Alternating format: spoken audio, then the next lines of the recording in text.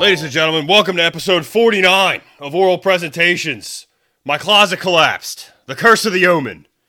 We are going to be doing the curse of the movie The Omen from 1976. I already did the Curse of the Exorcist earlier on. That one was like a more well-known Satan movie, so I went with that one back in the day.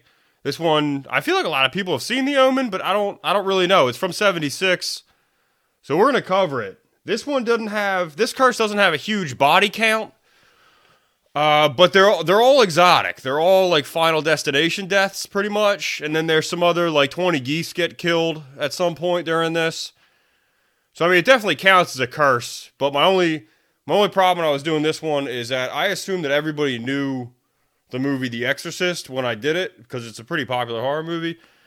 And I don't think people, I'm not sure if people have seen The Omen or not. So instead of describing the deaths that happened while filming certain scenes or how they related to certain scenes in the movie, I'm just going to run down the movie in a quick synopsis at the beginning of this episode.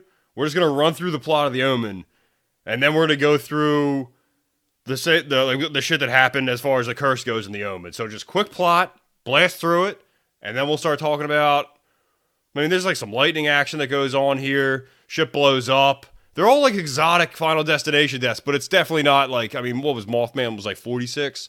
Mothman's body count's impressive. King Tut classic 25 to 27. I think our final count on the Curse of the Omen, it depends how you want to count it. It was hard to get real numbers on this one. You could say 8, or you could add another 2 more for something that happened, but it didn't kill anybody in the crew, but it counts as an occurrence during the Curse of the Omen. I don't know. We'll get into it. The final body count's either 8 or 10 and a handful of geese. I mean, more than probably a handful, like 20. I put it at 20, honestly, at the final count here. But we'll get to all that. So we're going to do a quick plot of the Omen, then all the crazy shit that happened that made the curse, and then we'll have a final body count, and that'll be it for a Monday, you know? Also, the title of the episode, My Closet Collapsed. Really doesn't have anything to do with the Curse of the Omen, but in the course of doing the Curse of the Omen this week, it's just the middle of the night, the shelf in my closet, I just put too much shit on there. And I think plastic over time just weakens. And so like those shitty plastic brackets that were on that shelf in my closet just gave out. It was like 3 a.m. A couple nights ago. I woke up to a huge fucking boom and just an avalanche of shit on there. That scared the fuck out of me. So I don't know. You see, look, but I can't call that the Curse of the Omen. But that did happen same week, and then, like, there's owls outside right now hooting around. When I walked in the house to come and record this, I was like, you could hear that, like, so, like, but again, that's like a lot of the stuff that happens in the Curse of the Omen. It's like, if you were looking for cursed shit, this counts. And actually, the director, who also is the same guy who did, like, Lethal Weapon, like, the guy who directed The Omen went on to do, like, a ton of different movies in different genres, but he also did The Omen. And in an interview, he said that, like, people say there's a curse about the movie The Omen because they were making a satanic horror movie. And so all the stories that people would remember from the cast and crew of making that movie were all the spooky shit. He was like, if we were making a comedy, people would remember the funny stories. If we were making a romantic comedy, people would remember to tell all the stories where at the after party, who snuck off with who and who ended up hooking up with who. That's what he said in the interview. That guy does not believe in this curse at all. Watching all the interviews he did on this kind of shit, like, and he was involved in some of the actual, like, close calls, and he was like, well, that's just, this kind of shit happens. He doesn't believe in it at all, and actually, he was one of the guys who was like, hey, we can use this to our advantage. Let's get all the newspapers to run these stories as we're making this movie, because the movie came out in 76 when, like, the satanic, oh no, what is happening? Like, it was after The Exorcist. And the country was still religious, but this is why satanic movies were making bank back then. The same way that, like, right before the year 2000, all those disaster movies hit, because everybody wanted to see disaster shit. Well, after the Vietnam War and Watergate, the whole country was kind of cynical, so they didn't trust the government, and that's part of The Omen kind of takes place in, like, a government family, how the plot happens, like, people don't trust the government kind of thing, and people were just more pessimistic about life in general after the Vietnam War and Watergate. They kind of wanted to but they were still religious. Exorcist came out, holy shit, that made a lot of money. People were like, let's do The Omen. So let's run through the plot real quick, and then we'll get to all the wild shit that happened behind closed doors. And you tell me if it's cursed. This one, there's enough Something weird happened. It was all Final Destination death. Something was going on, or it was like Incredible Luck. One of the two. All right. Plot of The Omen. Just run right through it, okay? Main guy in The Omen is an actor named Gregory Peck. That's how I'm going to refer to him the whole time. He becomes the U.S. ambassador to Great Britain at the beginning of the movie. We'll get there. He has like a high-level government job. He's living a pretty great life, right? So the movie opens up. Gregory Peck is in a hospital in Italy.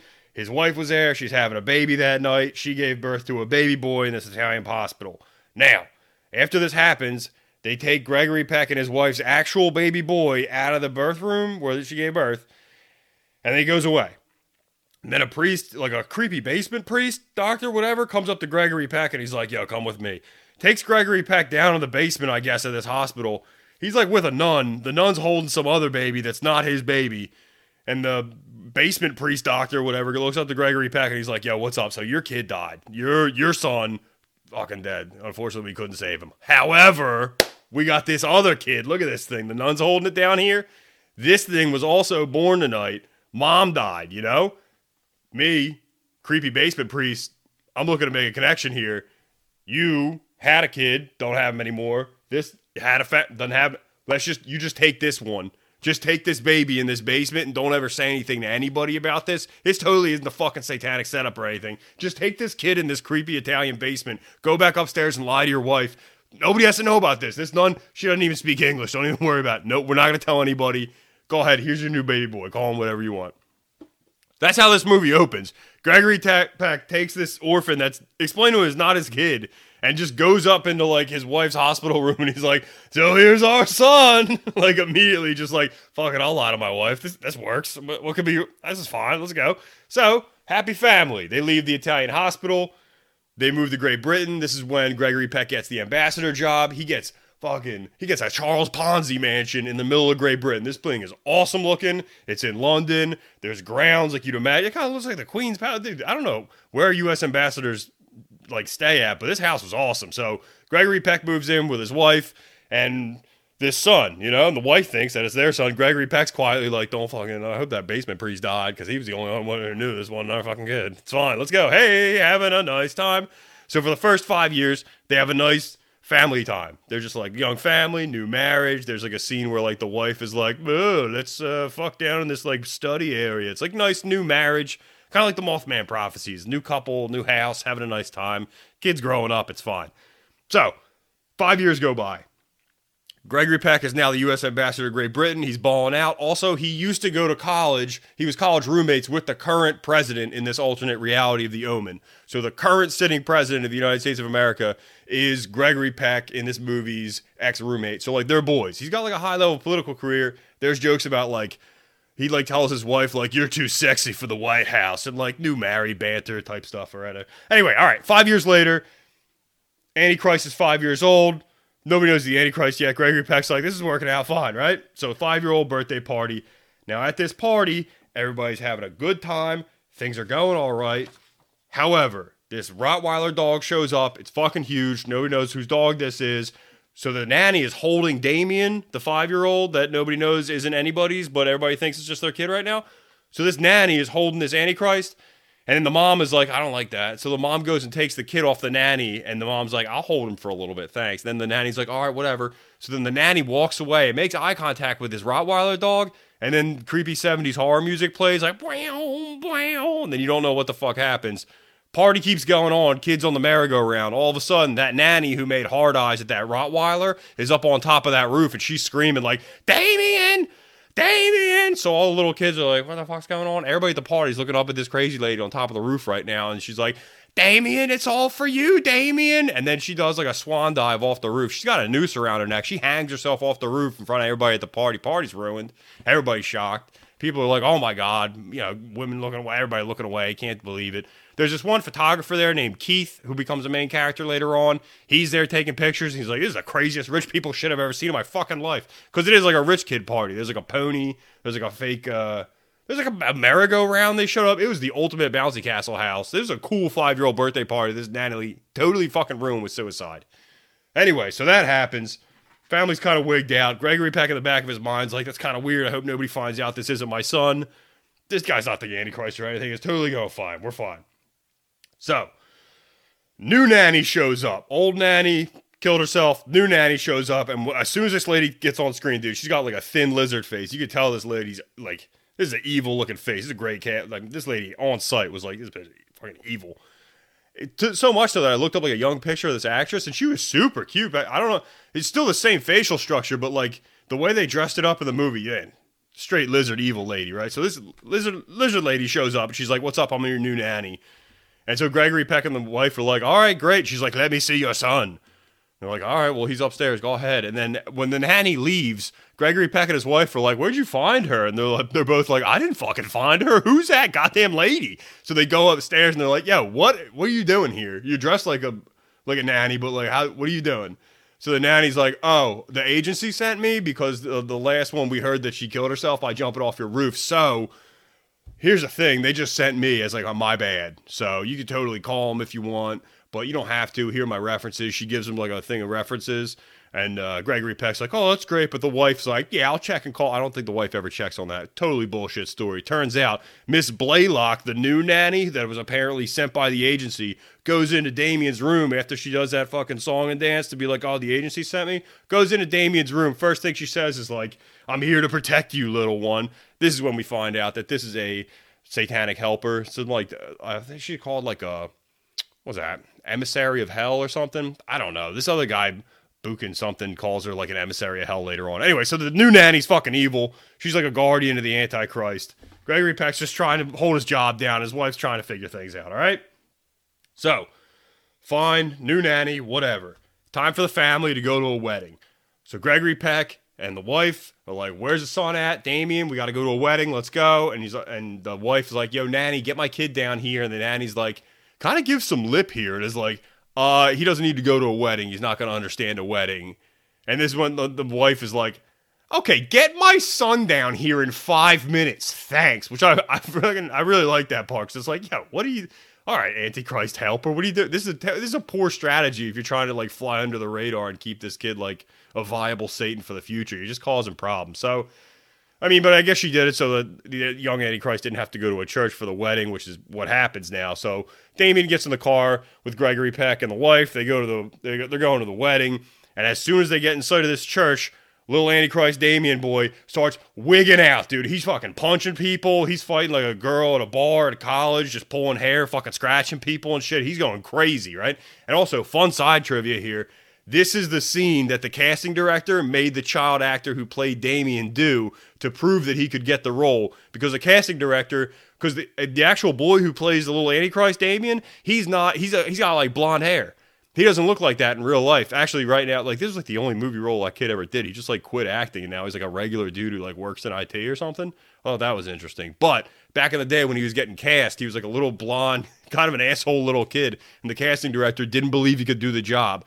So he put the child actor who would become Damien in a car with him and was like, "All right, act like you're the Antichrist and I'm going to take you to a church and you're more scared than anything else in the world and you're going to act out violently." And the little child actor started fucking hammer fisting that guy's balls, just fucking drilling his nuts.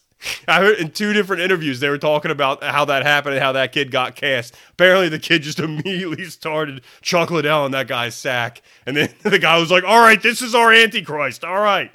Anyway, so that's how that scene happens. They turn around. The family's embarrassed. They go back to the house. All right, so after the wedding freak out, the family's like, "This kid is kind of going nuts here. This kid's got behavioral issues. Maybe we should do something with this." Gregory Peck's like, "Can just nobody ask what happened in Italy? Let's just fly under the radar here. I feel like I'm going to get caught for lying to my wife for the last 5 years." So after the wedding, family goes to a zoo park. But Gregory Peck's not there. He's got to work, dude. He's got to go to the UN and stuff. He's doing his job. Wife, Damien, Antichrist, go to a drive-through zoo. They go to a baboon exhibit, and the baboons smell Antichrist, dude. The Rafikis smell Antichrist, and they swarm the car. They attack the shit out of the car. Everybody's terrified. Damien's scared. The mom's like, "What the fuck is going on here?" Also, a fun piece of movie trivia here. The way the stunt guy got the baboons to attack the car is that they just stole a baby baboon from that tribe of baboons that was in that zoo. It was just like one big, group of baboons hanging out. And so the stuntman was like, "I know how I'll get them pissed at the car." Stole one of their babies and then just put it in the bottom of the wheel well of the car, of like where the passenger side feet in the front go. Just put the little baby baboon down there. The thing started crying and pissing its pants and stuff, and they just had a cameraman, the actress, and the Damien Antichrist actor in there. And then they were just like, all right, we'll shoot whatever you got from point of view. So those shots in the movie of the baboons jumping at the car and trying to break in, that was a real baboon attack. Like, that actress was fucking terrified, which kind of counts, like, towards the curse. People say that, like, there may have been demonic forces, but that one I kind of feel like it's just a risky stuntman taking a chance there and being like, I hope these baboons can't really break in because they will kill these people. But I thought that was interesting. So if you ever do end up watching The Omen, yeah, that is a real baboon attack. Those baboons were real pissed trying to save one of their own, dude. They were on, like, a mission. So, freak out in the movie. Wife and Antichrist have to go home. They're like, I'm never going to the zoo again. That was so scared, right? So, Gregory Peck in his government office, he actually has to do his job sometimes. So, he's in his high-level government office in London taking meetings. This priest comes in, and this priest does a poor job of explaining the situation. Because the priest comes in, he didn't have an appointment, so he gets in there, and Gregory Peck is like a statesman, so he's like, what can I do for you, Father? And the priest is just like, deadpan and like, you must accept Christ into your heart. Like, really, he's starting off pretty heavy if he's actually trying to convey some information to Gregory Peck here. I mean, I don't really blame Gregory Peck for being like, Father, I'm going to call security, you're kind of freaking me out. Because the guy, he didn't really get to his point till the very end when he's like, your son was, real mom was a jackal. And then all of a sudden security take him out. And it's like, well, you should have been nicer. You know, he didn't really do a great job of getting to his point. Gregory Peck, and the priest also said, you got to go see this dude in Israel named like Buchengrabes or something. He's like a high-level exorcist. He was like, you got to go see this dude, Buchengrabes. Also, your son is the son of a jackal. And then the fucking security went and got him. Those are the only 2 points he got out, because everything else was like, you got to take the body and the blood and eat his flesh. And like, he wouldn't break character. So Gregory Peck was like, this is a fucking crazy guy I got in here. I'm trying to listen to him, but I got to call security. But anyway, so that kind of freaks Gregory Peck out, because he's like, fuck, that priest knew that kid isn't actually my wife's kid. I don't know how many other people know about this. This is a bad sign. All right.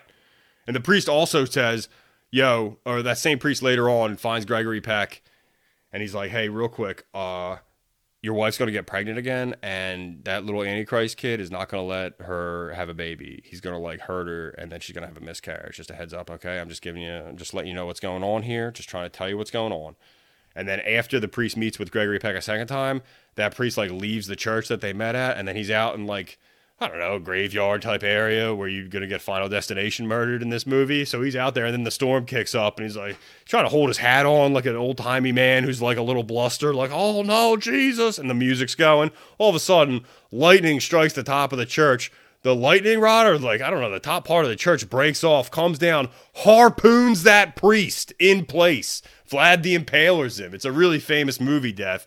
Also, fun side trivia here. If you ever seen that movie death where the dude gets harpooned, how they actually did that, because there's no CGI back then. You couldn't do that, and you couldn't risk throwing a metal javelin down right behind an actor because you might hit him. So a low-tech fix they found out for how to do this stunt, they ran fishing wire from the top of that church to right back behind where the actor who was playing the priest was like dead standing. And then I think they shot it in reverse and then played it in reverse, and it looked like the guy got fucking stabbed. Or they just ran it and the guy acted like he got stabbed. I'm not sure if they played it in reverse, because I know they did that in Braveheart, but that's a way different scene. That's with like the horses and the arrows. They like shot it in reverse or something. That totally has nothing to do with The Omen. But fishing line, hollow pipe, impales a priest. Priest who knew some shit's dead. Gregory Peck's like, blessing and a curse, I feel like. I'm glad that guy's not telling people that my kid's not my kid, but it kind of sucks he's dead. Now, by now, that dude Keith, the photographer who's been following Gregory Peck around and saw a nanny hang herself, he comes up to Gregory Peck and he's like, yo, dude, I've been taking pictures of everybody. I take pictures all the time. It's not weird. It's my job. I've been following you. You've probably seen me. I've taken pictures of everybody who's died when they were alive. There's some weird shit when I develop them. Look at this picture of that dead nanny who hung herself. Not the creepy one you have now. The one that was like okay until she went out and hung herself. Look at this picture. And there's like an invisible rope around her neck that shows how she was going to die. And then he shows him the picture of the priest who just got Vlad the Impaled in that graveyard by lightning. Same kind of thing where there's like a faded black impaler line behind him. And then he shows him a picture of himself. Keith, the photographer, is like, I took this one of myself. I thought I looked cool. And then he shows him it. And there's a line like Keith's going to get his head cut off. And he's like, I don't know what's going on here, but we got to sort this out because it feels like I'm gonna die in some sort of terrible way. I just need, is your kid the Antichrist? Because we should probably work on that. Gregory Peck's like, all right, I'll let you in on it. I am dealing with some kind of thing here. Now, while Keith and Gregory Peck are trying to sort out how the fuck they're going to deal with the situation, the wife is at home with Damien, and she's up on a stool on the second level by the stairs, trying to put a fishbowl up somewhere. This is a classic 1975 activity, it looks like, because you stool, fishbowl, big thing going, and then Damien on a Fisher-Price big wheel is like hauling ass around there. All of a sudden, he runs into the stool. Mom's like, oh fuck, drop the fishbowl. She goes over the balcony down to the first floor, is hospitalized, breaks her arm, and it does cause a miscarriage, just like that creepy priest said in Gregory Peck's office. So now Gregory Peck hears about this. The wife's in the hospital. Keith's showing him these pictures of like, these deaths are coming. This is Final Destination shit. We got to do something about this. So Gregory Peck's like, all right, Keith, we got to go see that guy Buchenheimer or whatever the priest who got impaled, that guy that we got to go see. We got to go see that fucking guy now. So they plan to go see that guy, but also on the way to do that, they're going to go back to the hospital in Italy and be like, yo, where is this thing's real mom? Because I got to find out where this kid came from. What's going on? So they go back to the Italian hospital, Keith and Gregory Peck. Now, his wife is laid up in the hospital in London. So Keith and Gregory Peck go back to the original hospital in Italy where that basement priest gave him the kid and was like, this is totally cool, don't worry about it. And they're like, hey, can we see some birth records from 5 years ago? We just got some questions about my kid. I don't really want to talk about it. Where's your records room at? And the lady's like, oh, actually, right after you left 5 years ago, the whole place burned down. The fire started in the records room. The nursery burned up. We lost all our records. Sorry about that. Gregory Peck's like, God damn it, dude. All right, well, is anybody still around who was living back then? And she was like, yeah, actually, this one priest is not dead. He got burned up real bad. He's all fucked up. But he lives up in this monastery a while away if you want to go see him. Also, he's got one eye and he can't speak, but he kind of has some use of his left hand if you want to ask him like basic questions. So Gregory Peck's like, Jesus fucking Christ. All right, Keith, we got to go see this guy. So Gregory Peck and Keith go see this former basement creepy priest who is now all fucked up in a monastery, and they're like, yo, what is going on here? So this is like a longer scene. It's kind of like, it's supposed to be dramatic, but I was watching, it just felt kind of long. So eventually the creepy priest just writes down the name of this old cemetery, and he's like, you got to go here to see this. See, your kid's real mom is at this cemetery. You got to dig up this gravestone. Gregory Peck and Keith are like, thanks, dude. Hope you get better, but it's not looking great. I'll see you, buddy. They leave all fucked up basement priest. You'll never see that guy again. Gregory Peck and Keith go to this graveyard. They dig up the grave. And in the grave, where a mom skeleton's supposed to be, is skeleton of a jackal. Damien is the son of a jackal. He's an antichrist. And they actually dig up the grave next to him. And it's like a little boy's bones. And so you're supposed to put together in the movie that like, oh, that's Gregory Peck's real son that the Satanists killed and put in the grave next to the Antichrist's actual mom, that jackal.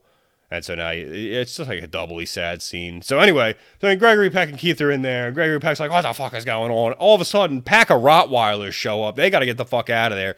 Rottweilers are trying to attack them. They scoot out of there. They escape.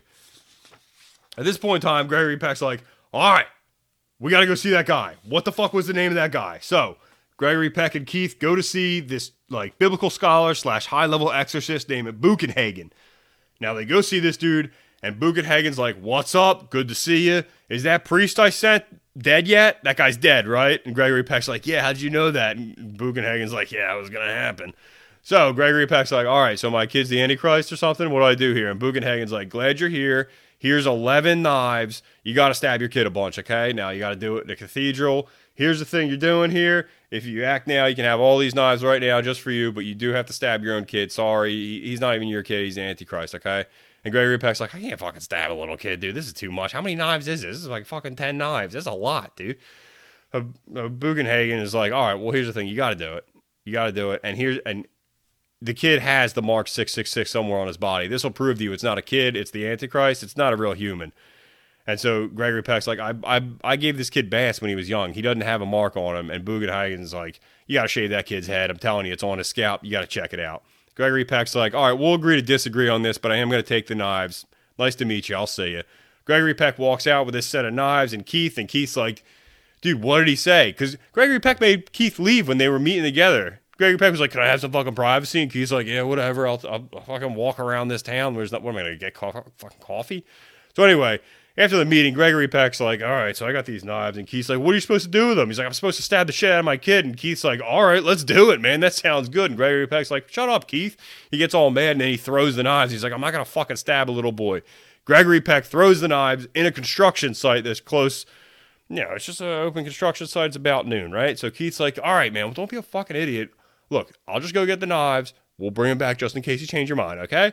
So Keith goes and gets these knives from the construction site, and as he's taking these knives out, somebody went to lunch early. They parked the truck with a bunch of glass on it up a hill, and they didn't put the e-brake on correctly. E-brake snaps off while Keith's gathering up these knives from the construction site. Truck comes rumbling down the hill, hits something right in front of Keith, just in time for Keith to look up and see this truck hit something, and then a flatbed of glass comes sliding off the back of that truck and cuts Keith's fucking head off, just like in the picture. Because in the picture Keith took of himself, his head was like, there was something cutting his head off. He didn't know if it was a rope or if he just gets his head cut off. Turns out, huge sheet of glass cuts your head off in the Middle East, Keith. You're trying to collect knives for Gregory Peck. Gregory Peck sees the whole thing and he's like, God damn, that was like my last friend, dude. My wife's in the hospital. This guy died. My kid's the Antichrist. I got to go get those knives now before they close the place off because I'm definitely probably going to use them now.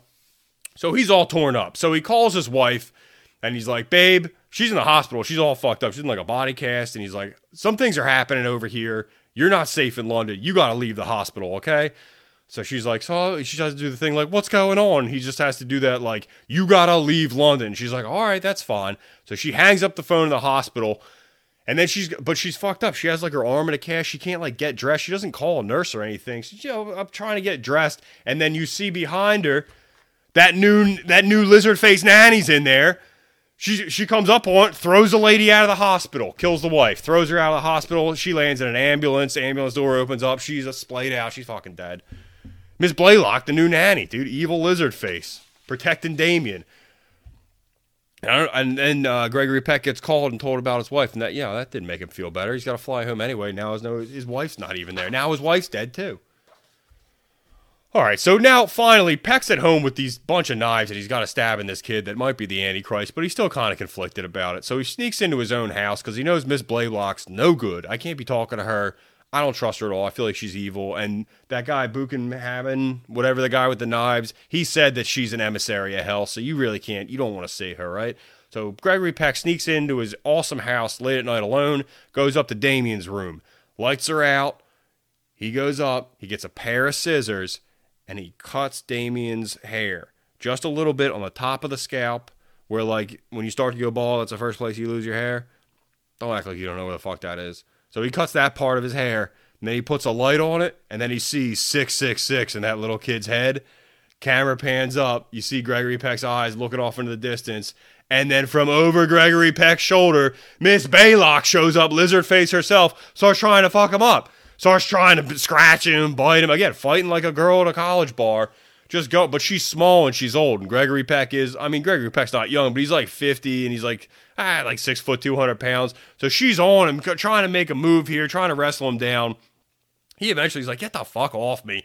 So her final move, and this made me laugh in the movie, Miss Blaylock's final move is that she does the thing that a kid having a tantrum in a Toys R Us does, where hangs on to his leg, just wraps a small koala onto his leg, and she's fucking screaming, trying to bite him. And Gregory Peck just swings his leg in one big robot leg swing into a big piece of French ball and claw furniture and knocks her out. So he just knocks her out by swinging his leg as she was doing the little kid in JCPenney's tantrum move. Miss Blaylock's out cold. That's it, all right? I got some things to take care of. So she's out. He grabs Damien. He's like, all right, we got to go to the church. I don't know if I can stab you or not, but I at least got to go try. So he grabs his kid. All of a sudden, Miss Blaylock's not dead. She just got knocked out. She comes at him again downstairs. Gregory Peck's like, I've had enough of your shit. Stabs her in the fucking neck and kills her. All right? He's like, me and my kid got to go to a cathedral. I might have to stab him a bunch of times. Miss Blaylock's dead. He gets in his car. He speeds out of his own driveway right past a cop. Which, when this happened, it made me... I forget who I heard say this, but, you never break the law when you're breaking the law. So it's if you're gonna drive to a cathedral to stab the Antichrist 11 times with knives that you got from the Middle East by some ancient exorcist, don't speed on your way to the cathedral. That's how I understand that. I forget who told me that, but somebody's like, you never break the law while you're breaking the law, because then you're doing it two different ways, and one way will get you caught the other way. That's what I thought about when this guy, when he's trying to go do, and cops are like, this guy's fucking speeding. It's like, oh, he's doing a lot more than speeding, buddy, right? So, not Cary Grant. They get to the cathedral. They put him on the altar. The Antichrist kid is screaming up, looking at Gregory Peck, and he's like, Daddy, no. And Gregory Peck's like, God damn it. And he's about to stab his kid. And then the cops bust in the cathedral. And then the last thing you see is a gunshot. And then it cuts to black, and you don't know who the police shot or what happened. Then fade into a funeral procession, and it's like a military funeral. So it implies that Gregory Peck died because he would get a military funeral, got shot by the police. And there's two coffins, so you assume that Damien's in the other coffin because he died too. And the camera pans down, and holding what's implied to be the President of the United States' hand, because remember that he was Gregory Peck's roommate, is a little boy who turns to the camera, and it's revealed to be the Antichrist Damien, because the two caskets are for Gregory Peck and his wife. Damien has survived and been adopted by the President of the United States of America, which leaves a ton of room for the sequel. And that's basically The Omen. Fuck, that took a half hour. I tried to do that in 10 minutes, but I like the movie. All right, anyway, so that's the plot of The Omen, right? Fuck it. Let's get to the actual curse. Now, the first person to express concern regarding, like, yo, if we make this movie, some bad shit might happen, is the guy who initially came up with the whole idea. It was a born-again Christian named Robert Munger. He was the first one to talk about this. He actually called a meeting of, like, the executive producer and the production staff or whatever. They all got together right before they were going to start filming, and they were like, all right, what do you want to talk about? And he's like, real quick, I'm just saying, some bad things are probably going to happen if we film this movie. I mean, he called that meeting, but I can only imagine if you're like I know for a fact the director didn't believe in any of this shit, and he was like, yeah, dude, that's enough. We're going to make so much fucking money. We got Gregory Peck in a Satan movie in 1976. We're going to be rolling. We'll be fine. I appreciate your concern, but we're already ready to go. Let's go fly over, dude. But that was the first person to express concern regarding there's going to be some supernatural shit that happens here. Kind of like a harbinger of the curse, if you will. Now, first death, and probably the saddest death that happened in regards to the Curse of the Omen while filming. 3 months before filming started in London, Gregory Peck's real-life son committed suicide. So, and it's a very sad fact, but if you watch The Omen, and the Omen that Gregory Peck stars in is a movie about a dad who has to somehow find a way to stab his son, to kill his own son. Man, that must have been kind of hard. I don't have any idea how difficult that would be, but it was probably really difficult. And although it's really sad to find out that his kid did commit suicide, it did make me respect Gregory Peck even more in this movie, because I was like, fuck, man, there had to be all sorts of psychological stuff going on. But it said that, like, he talked to his agent, and his agent was like, I don't know, man, if you want to do the project, do it, so that you just don't completely spiral and you have something to work on. So, but tough subject matter in conjunction with that. But technically, that's the first person taken by the Curse of the Omen, which is Gregory Peck's son. That was even before filming, but as I understand it, Peck had already read the script, so it counts. Now, cast and crew going over to the Atlantic. We still haven't even started filming yet. Gregory Peck's transatlantic flight on the way to film in London. Plane engine catches fire because the flight gets struck by lightning. So Gregory Peck almost gets final destination because a lightning strike takes out his plane engine. Doesn't happen, lands safely, but that counts as part of the curse. Also, 2 days after the Peck flew over, writer David Seltzer also took a separate flight other than the other cast and crew to London, and that flight also got struck by lightning. So that's 2 separate lightning strikes. Also, there's an alleged third that is not confirmed. So we're going to go for 2 for the purpose of the curse to count officially, but you could count it 3, but nobody knows if that third one actually happened or not. So, odds on your plane getting struck by lightning, and I tried to look into this. So pilots apparently experience a lightning strike once every 3,000 hours of flying, which turns out to be like about once a year. Now, I did the math as New York to London, but Gregory Peck's flight was LA to London, but I don't know where the other guy's flight was. So anyway, New York to London is 7 hours. So you do 3,000 divided by 7. So the odds of getting hit by lightning if you're on one of those flights, about 1 out of 428.57 or 1 out of 429. So at least 2 different planes got hit by lightning 2 days apart. Odds about if you do LA to London, it's 10 hours. We're looking at about 1 out of 300 getting hit 2 days apart from each other, which is very low statistic probability, but it happens. Planes do get struck by lightning, but those 2 lightning strikes and possibly 3 count towards the curse. Already kind of hard to do that. Lightning hit an airplane, sidebar here. Airplanes are made out of aluminum. If you remember, we did electricity, so they are very conductive, and a thunderstorm is nature's mosh pit, so there's a ton of negative charge looking to flow into anything that's positive and trying to balance itself out. So airplanes get struck by lightning a shitload because they kind of attract lightning, because all that negative energy is looking to go into something that's positive or neutral and then travel down to the ground. Also, don't freak out if you got to fly or anything. Like, I freak out if I have to fly no matter what. But as far as lightning goes, they have these things called lightning wicks on planes now. Totally protect the plane. Like, it may leave a singe mark, but planes are designed to be hit by lightning a shitload these days. It's really safe. But again, if you're scared of lightning on a plane, I don't blame you. Like, last time I flew on a plane, I went to New Orleans. The girl I was with gave me Klonopin, so I was freaking out just from having to take off. So I don't blame you if you're scared on flights. I'm not great. I don't fly a ton, but at the times I do get scared. But I shouldn't be scared of lightning because there's something called a lightning wick. It doesn't matter. And then a sidebar, a piece of jargon. If you ever heard the term bolt from the blue, like something came out like a bolt from the blue, that's like an aviation term because sometimes airplanes will get hit by lightning that's 50 miles away. And the term means the airplane is flying through blue skies, and then a bolt from the blue came out and struck the plane because lightning can travel up to 50 miles and still hit a plane because planes attract lightning strikes. So just heads up electricity. Don't be scared of lightning on planes, but they do get hit a shitload. All right. Everybody's over in over the Atlantic Ocean. We're in London. Had some bad luck with lightning. Let's get to filming. All right. First off, the first filming they were going to do is aerial shots of London landscape.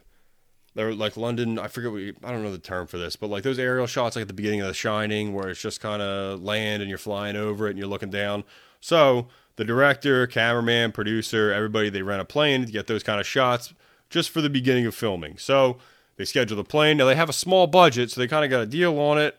The day before that they were supposed to go up and get these shots, the company that rented them the plane was like, yo, real quick, can you guys go, not tomorrow, but the next day? Can we bump you one day? Because we got these Chinese businessmen who are willing to pay a crazy rate for this plane, and we're trying to make money.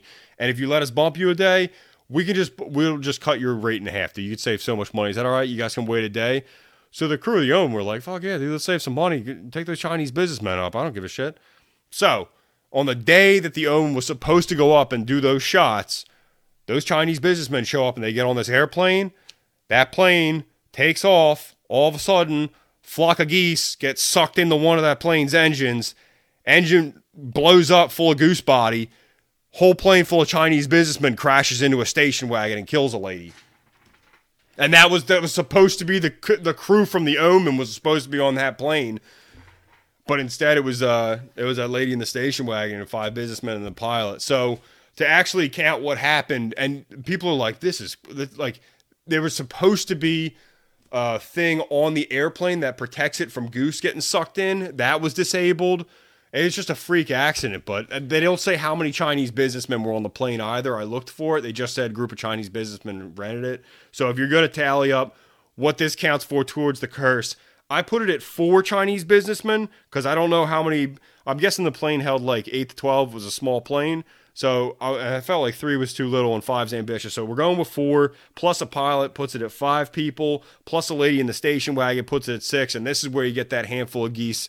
Depends on how many geese you think got sucked into that plane. I put it at about 20 because they said it was a flock of geese that flew. They said they flew right for the plane as soon as the thing took off.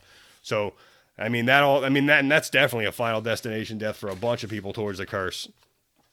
So, all right, remember that baboon scene? Now, I already told you that they put a baby baboon scene in that zoo and made a real baboon attack. Now, people call that part of the curse, but also they shot a bunch of scenes dealing with tigers and big cats at that same zoo that never made it to the actual film. Now, the day that they finished and they wrapped shooting in the tiger area, the zookeeper that they were working with the whole time, the cast and crew of the Omen leaves, Gregory Peck leaves, zookeeper's like, man, we had a great time hanging out in these tiger cages. So he pops his head up from like a little tiger nook where he normally hangs out, and he didn't see that one of the tigers was on top behind him, and that tiger crane gamed his head with his tiger mouth, dude. Zookeeper dead via tiger, attributed to the curse of the omen. The same day that the cast and crew left, that zookeeper got crane gamed by the tiger, and that counts too. So that's another one. That's the one zookeeper on the list here. So by now, the cast and crew were kind of fucking freaked out by it.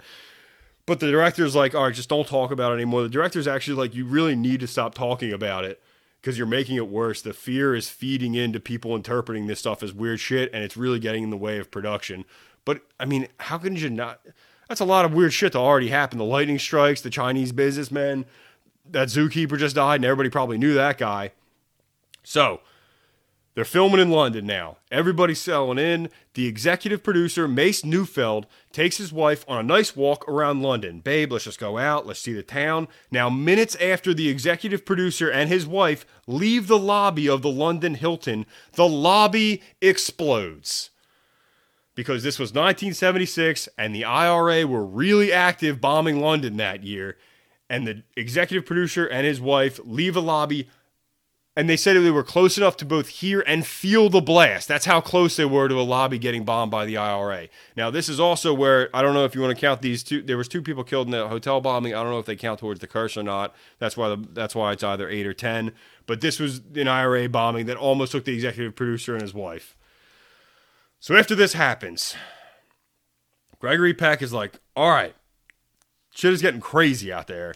Let's wind down. Look, I got this place. I love this restaurant. It's in London. It's called Scott's Oyster Bar. Let me take the director, the producer, all the high-level people associated with this movie. We're all kind of on edge here. Let's go out to Scott's Oyster Bar. Let's tie one on. Let's eat a bunch of seafood. Get fucked up. Have a nice night. There's no devil dealing with this. We're all having a good time in London, right? So people are like, all right, this will be great. This is fine. Greg's paying for it. This will be fun. So they go down to the reservation at Scott's Oyster Bar, and less than an hour before they were supposed to arrive for the reservation, Scott's Oyster Bar is also blown up by the IRA. 2 IRA bombings in this curse. And it was within an hour. They were supposed to, and within an hour, they would have been all sitting down eating at Scott's Oyster Bar, having drinks, getting hammered, talking shit. Place got blown up by the IRA. Now, this is the last death associated with the Curse of the Omen, and it's probably the wildest one. So I save it for last here. All right, so the special effects designer, John Richardson. And this is the guy who designed the scene where that photographer Keith gets his head cut off by a slab of glass by a dude who doesn't put the e-brake on correctly in that Middle Eastern construction site trying to pick up those knives you got to stab the Antichrist with, right? So Keith's down there trying to cobble those Lincoln logs together to give them back to Gregory Peck, just in case he changes his mind, you know? Keith gets his head cut off by the glass. Now, the guy who designed that, John Richardson, was working on his next project after The Omen. The Omen's done. It's fucking wrapped. He's got nothing to do with it anymore. So he's driving with his wife in Holland, and they are involved in a head-on collision, and his own front tire of his own car blasts through his windshield and decapitates his wife. Just like the stunt he designed in the movie The Omen. His wife's decapitated in a traffic accident, and when John Richardson regained consciousness after that traffic accident, he says the first thing he saw is he looked up at a road sign that had the number 66.6 kilometers on it. And it was how close the nearest town was 666, was the first thing he saw when he woke up after that traffic accident where his wife got her head cut off by his own tire. And this also took place, and there was another sign on the same site of the accident that John Richardson saw for a town called, and it was spelled O-M-M-E-N. Omen, pretty much the same fucking word. And that is the wildest death associated with the Curse of the Omen. So to recap here, total numbers for the Curse of the Omen. You got not a huge body count again, but a lot of creativity in the shit that happened here. I think it was a pretty interesting story. You got I put it at 4 Chinese businessmen. You got 1 pilot of that plane. You got 1 station wagon lady. You got a zookeeper via tiger. And you got 1 decapitation mirroring what happened in the movie of the guy's wife who designed the decapitation scene in that movie. Plus or minus 2 from the Hilton lobby IRA bombing. I don't know if you want to count them. And plus or minus 20 geese or so, whatever you want to call. However many geese got sucked into that engine. Ladies and gentlemen, that was episode 49 of Oral Presentations, The Curse of the Omen. I think that might be the least impressive body count curse we've had. I think the Hope Diamond was real low, too. I remember the Hope Diamond story just ended up being that one lady who was kind of sad at the end. Yeah, I think the Curse of the Hope Diamond is the weakest one. I think technically the Curse of the Omen is our second weakest. Nah, the Exorcist was weaker, I think. Exorcist was just blowing out people's backs. It wasn't even a big deal. So I think it's Curse of the Hope Diamond, then the Exorcist, and then the Omen might be the third weakest supernatural thing we've caused. But it gets style points all the way, you know? Had a lot of different types of deaths. And I like the story. So hopefully you guys enjoyed the episode. This has been episode 49, Curse of the Omen. We'll be back. I moved Patreon to Thursday now, so we'll be having Patreon episodes drop on Thursday from now on. Give myself 2 days in between just to relax a little bit. It's nice. Thank you for listening, and I hope you guys have a nice Monday. All right. I'll talk to you guys later on.